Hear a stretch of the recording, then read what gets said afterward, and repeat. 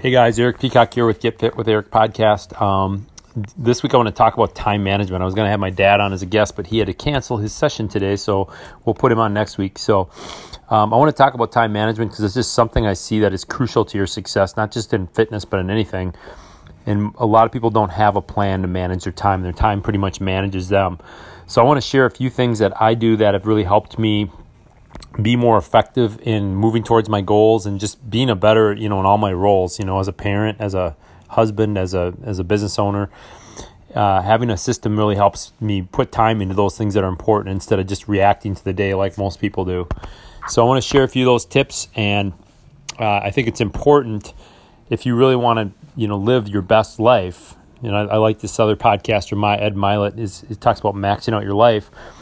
Is you got to have a plan. I mean, it's just not going to you just can't leave it up in your head. So you got to get it down on paper and get it laid out and then do your best to execute it. No plan is going to be 100% foolproof or is going to work 100% the way you think it will. But if you have a plan, you're going to be a step ahead above most people in this country. So first things first is I like to build out 90 days. Where do I want to see myself in each area of my life in 90 days? And I like to get that down and be as specific as possible. What does that look like? In 90 days, put some numbers to it and not just vague. And being in the fitness field, we hear get in shape or get strong. What does that look like in your definition? Is get strong meaning bench press 200 pounds? Does it mean being able to deadlift a certain amount of weight? Or, whatever that defined is. Get in shape might be running a 5K, but it might be a body fat percentage. It's how you define that goal and clearly define it for 90 days. And you want to work it back into smaller chunks. Break it into 3 smaller chunks every 30 days. Where do you want to be towards that goal? A lot of times we'll just set one goal and we won't break it into smaller bites, and that's why we don't accomplish it, because we have one big goal to try to go after, but we don't have small steps to take to move us close to those goals on a weekly and monthly basis. And then what I like to do is every week, and that's what I'll be talking mostly about today, is break it into weekly actions to move towards that goal, and that works into your 30-day goal and into your into 60 days and then 90 days. So a lot of people won't do this, but this is something I've learned to do, and it's really helped me just to really lay my week out in front of me. So for each day of the week, I have a piece of paper that I created. I basically created a Word document, and on there I list some different things. And the first things I list are what are called my big rocks. These are the top 3. Notice it's top 3. It's not top 5 or 6. I break it into 3 things every day, and sometimes it's only 2. It depends on the day, that I need to accomplish today to get me towards my goal. And it might be something in terms of a marketing project that needs to get done and launched. It could be getting my numbers and tracking done like it is a lot on Mondays, because I need to find out where I'm at in my business so I can make good decisions. So whatever that is, you figure out what your top 3 things of the day are. And those are your 3 things. I'm just giving you some examples. You need to just make this work for you. So your big rocks, that's what you're going to put your focus on that day. So when, you're working on something, an important project, and somebody, your spouse calls and says, go get the dry cleaning, you say no, and if you're working on the project, all right? I mean, if you have time, you'll do that. That's busy work, it takes you out of your mental rhythm. So we want to be focused on the big rocks. Those take priority. So when 2 things come up in front and you're presented with 2 things to do, you choose the one that's associated with your big rocks, not the one that's just a task that you just need to check off the list. And too often I think we just check these tasks off, but they're not really doing anything to move us closer to our goals, but we like to check things off even though they're not super important things. So big rocks are number 1. So identify 3 big rocks. That's the top 3 things you need to do in the day. Number 2 is non-negotiables. And I look at these as things that keep you make you a whole person. So for myself, my first one's always my mindset and spiritual time in the morning. In the morning, I like to get up, do some prayer, do some reading, some devotionals, do some journaling. I have a little routine, kind of like an exercise routine that I do for my mind and my spirit in the morning. And that is huge. That's a non-negotiable. My workout is my exercise, is my other non-negotiable, because that helps not just my body, but my brain as well. And it gives me energy for the day. And then usually the third one's usually family time, or it might be getting together with an important friend. It's usually relationship oriented. So those are my non-negotiables. Those are things I do. They're not necessarily big rocks, but they're things I do each day to keep me somewhat balanced and keep me a whole person, not just focusing on work and business all the time. And then the next thing what you do is you got to break your big rocks into key action steps. So what are the steps you need to take today?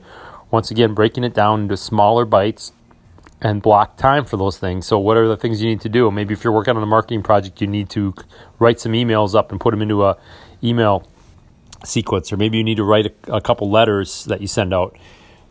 Break it into small bites that you can do and estimate how much time that's going to take you to do each one of those. A lot of times we underestimate how much time we have available or how much time something's going to take. So, if you have 2 hours, what can you get done? Which of those steps can you get done in 2 hours? And does this need to be a big rock the next day and work some more on it the next day? So those action steps are important, and I would put them in order of importance, like which ones you need to do first, and then at the bottom, the ones that are least important. So you get the most important things done first, and you're not just checking off boxes. So get the hardest things done or the most crucial things done first.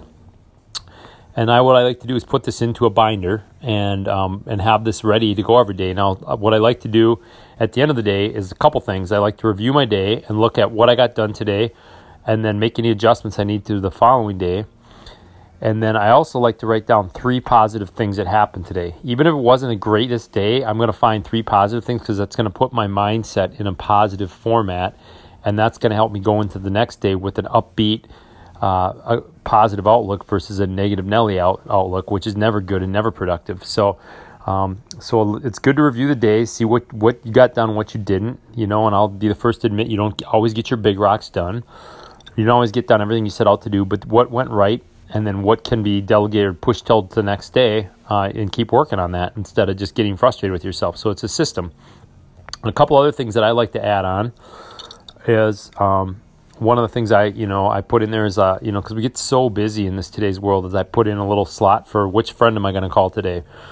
We all have friends probably we never talk to, never see, and unless we're intentional about, putting some names down and putting something in front of us to remind us, then we won't call them, and all of a sudden it's been a year, 2, 3 years, and we haven't talked to our friends, or maybe it's a close relative or whatever it is. But I think it's important I like to do that because it reminds me just to really just stay connected with the people in my life that I've, since when I was a little kid all the way up through college and my professional life, that I have a lot of different friends from all over the country that I like to keep in contact with. And then the other thing I like to put is who am I going to encourage or who am I going to do something active service-wise for? Me being in Christian faith, I think it's important that we walk the walk, not just talk the talk. And it's important I kind of think of what are the opportunities I have out there to do something for someone with no ulterior motives, not trying to get something, but that just keeps me level. And this is just me. I'm just talking about how my sheet looks. And then what I like to do, the next step, once I've got this all written on paper, I like to look at my Google Calendar. I use Google Calendar, and I like to block time for working on the big rocks, the non-negotiables, even family time. I like to block time and be disciplined and stick to that time. And what I'll do is I'll pre-plan my week and I'll put it into Google Calendar. Like, here's the time I've got for my exercise. Here's the time I've got to work on this marketing project. Here's the time I've got to, do some house projects, whatever it is. I like to plan it out and block it out because then it's dedicated time to that task. Now, this doesn't mean it's written in stone and you have to stick to this perfectly, but it gives you a plan and helps you really think about your week and when you can work on stuff. Maybe you have a big house project, but yet you have a long day at work. So it's probably not a good idea to start working on that on a day where maybe you have to work extra hours. Maybe you have a day where you're going to get out of work early. That might be a good day to stick that house project in. It just helps you be strategic about planning time, and that way you're getting things done and you're focused on whatever you've got in there and not trying to multitask and get 3 things done at once, which never works. So that's important. And then also in your Google Calendar, you don't want to schedule everything up to the minute. I just had this talk with someone the other day about they just stressed out because if one thing gets behind, the whole day's behind. So one of the things I was taught to do is to schedule buffer time in there. And buffer time is, could be an hour, hour and a half, 30 minutes. That's time to catch up on things you didn't get done. And then that's, even if Murphy's Law, something goes wrong during the day, you have that buffer time to take care of whatever you didn't get taken care of earlier. And so a lot of days I'll schedule buffer time in there because I know not everything's going to go as smoothly as I want it to, but I know during the buffer time, that's the time to go and kind of clean that up. So not by any means a perfect system, but it's been effective for me. But these are just some things I think that are crucial. If you plan your week out break it down from your 90-day to your 30-day, and then your 30-day goals. Okay, what are my 4 weeks or 4.5 weeks I got to plan for this month? What am I going to be doing during that week to move me closer to my goals? All right, just thinking about it isn't going to get it done.